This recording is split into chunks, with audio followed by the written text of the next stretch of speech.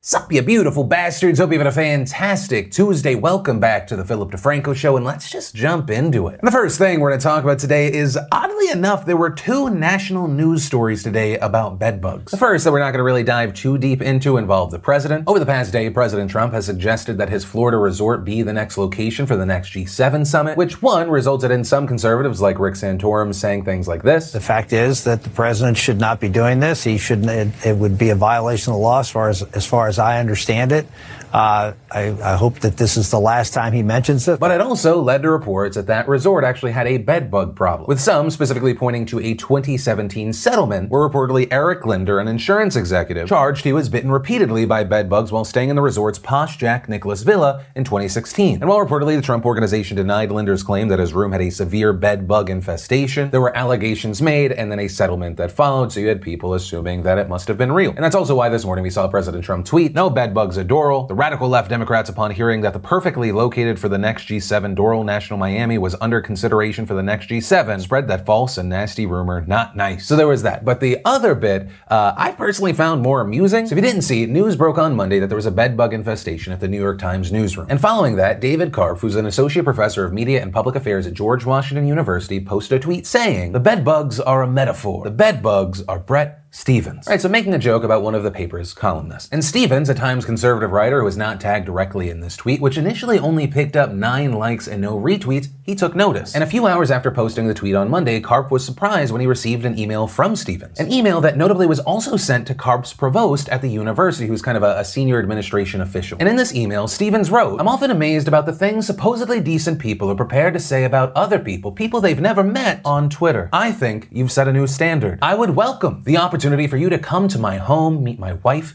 and kids, talk to us for a few minutes, and then call me a bedbug to my face. That would take some genuine courage and intellectual integrity on your part. I promise to be courteous no matter what you have to say. Maybe it will make you feel better about yourself." And that eventually led to Karpf tweeting out that email, which of course also led to waves of backlash against Stephens and of course more attention to the initial bedbug tweet. And after reading the email, you had a lot of people that were angry at Stephens for CCing Karpf's superior, saying that he was likely hoping to get the professor fired. You also had others who were criticizing him for reacting so poorly to the comments, since he's someone who's been so vocal about protecting free speech. And of course, because the internet is the internet, it led to more jokes and more memes. You know, because when you let the internet know you're sensitive to something, they're like, "Yes, you will have a second helping, sir." And this was so big that not only was Bret Stephens' name trending, but also hashtag BretBug was a trending topic on Twitter. And ultimately, in this situation, we saw Stephens deactivate his entire Twitter account. But before doing so, tweeting, "Twitter is a sewer, it brings out the worst in humanity. I sincerely apologize for any part I've played in making it worse and to anyone I've ever hurt." And as far as reactions of the two men in this situation, in an interview with the Washington Post, Karpf complained about Stephens' decision to email his superior, saying he not only thinks I should be ashamed of what I wrote, he thinks I should also get in trouble for it. That's an abuse of his power. And also telling the Post that he would have been willing to take Stephens up on his offer to chat in person had he not included his boss on the email. And also adding, you need to work very hard to find a tweet that obscure and then work harder to find the writer's email and their provost's email to CC them too. And as far as why he is not a fan of Stephens' work, he said, "Stephens tends to write pretty lightweight, poorly researched columns about things I know something about. So I've always seen him as this person that everyone complains about, but we just can't get rid of. He's a bedbug." Meanwhile, you had Stephens telling the Post that his email, quote, "speaks for itself," but then he also later went on to speak for himself on MSNBC, saying that he had no intention to get the professor in professional trouble, but he said that institutions should be aware of how their staff members interact with the rest of the world. And he also had this to say about the bedbug insult. "Analogizing people to insects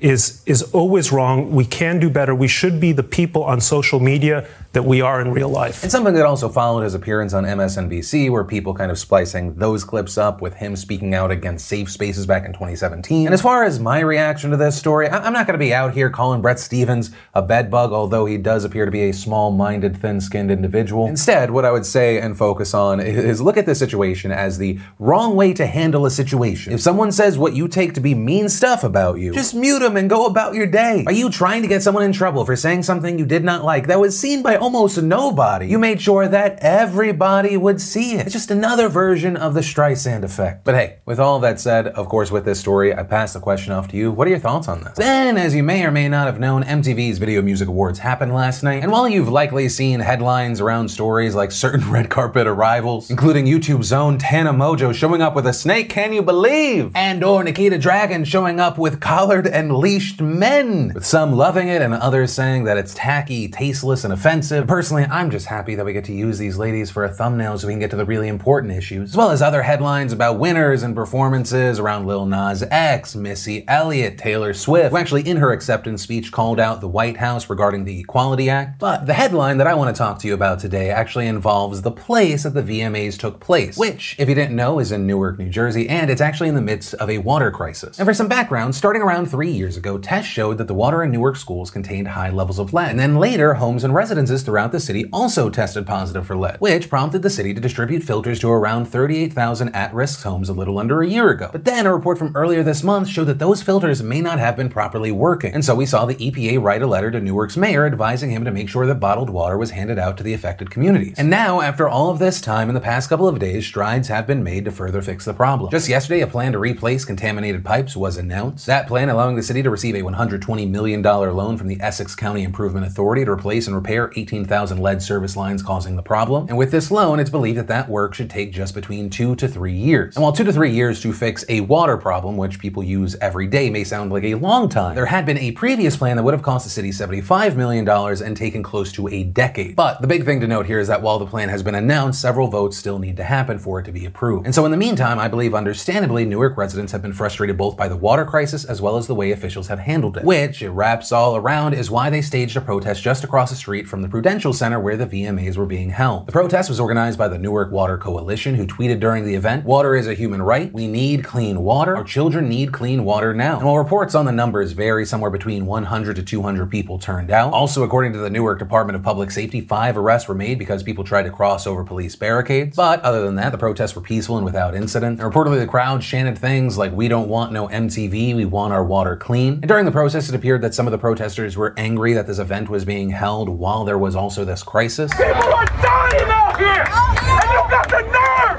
You got the nerve to have the VMAs in Newark! You got the nerve!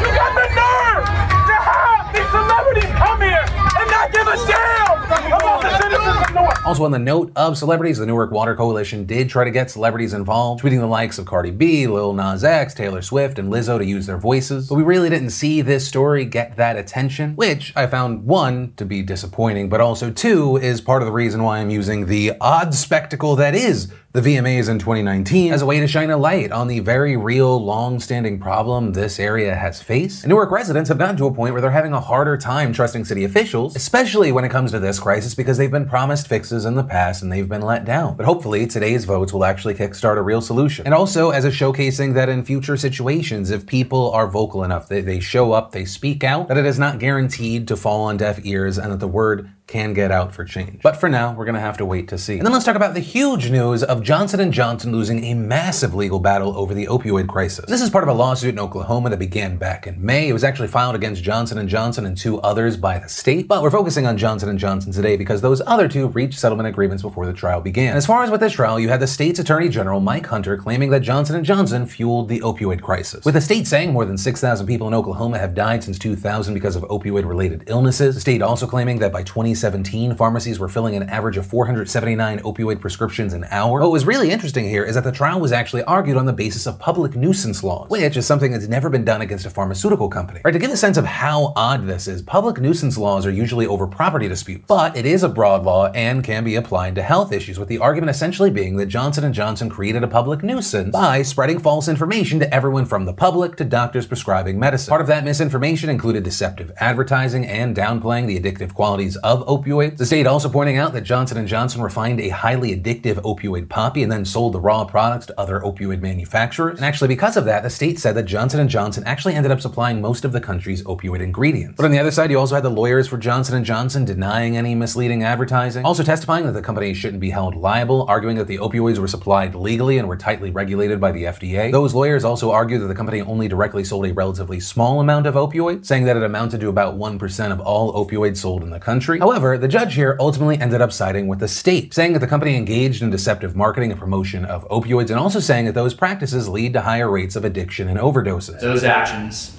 compromise the health and safety of thousands of Oklahomans.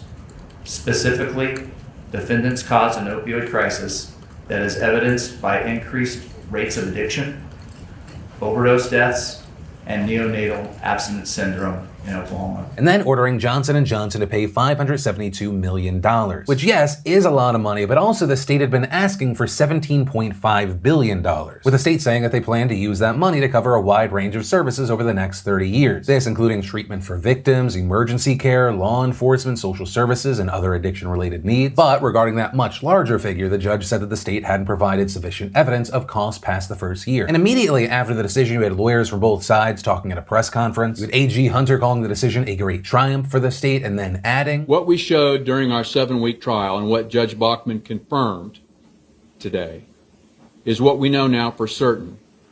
Johnson & Johnson was the kingpin behind the nation's ongoing opioid crisis." And as far as Johnson & Johnson goes, this will not surprise you. It is already being reported that they are going to appeal this decision. After Hunter spoke, you had the company's lawyer Sabrina Strong blasting the ruling. No Oklahoma court has ever done what this court has done today in applying public nuisance law to any commercial activity, let alone the highly regulated area of prescription medicines. The decision violates well-established constitutional principles, including due process of law. One of the things to note here is if this case is appealed, which likely it will end up at the doors of the Oklahoma Supreme Court. But of course, that escalation is usually part of the plan. And one of the reasons this was and continues to be so incredibly important is because this is the first major legal loss by a pharmaceutical company where a judge has held them accountable for contributing to the opioid crisis. Right, and so that is why this case is being hailed as a landmark decision. And as mentioned before, part of that is because they successfully argued this under public nuisance laws. Additionally, this could prove to set a precedent in the coming months. For example, in October, you have a federal judge in Ohio set to oversee another major lawsuit which involves nearly 2,000 individual cases rolled into one. And so we might see this change a lot. And as far as my personal reaction to this, I am happy about the decision in general. But I also believe when you're talking about Johnson & Johnson, when you're talking about the opioid crisis, $572 million,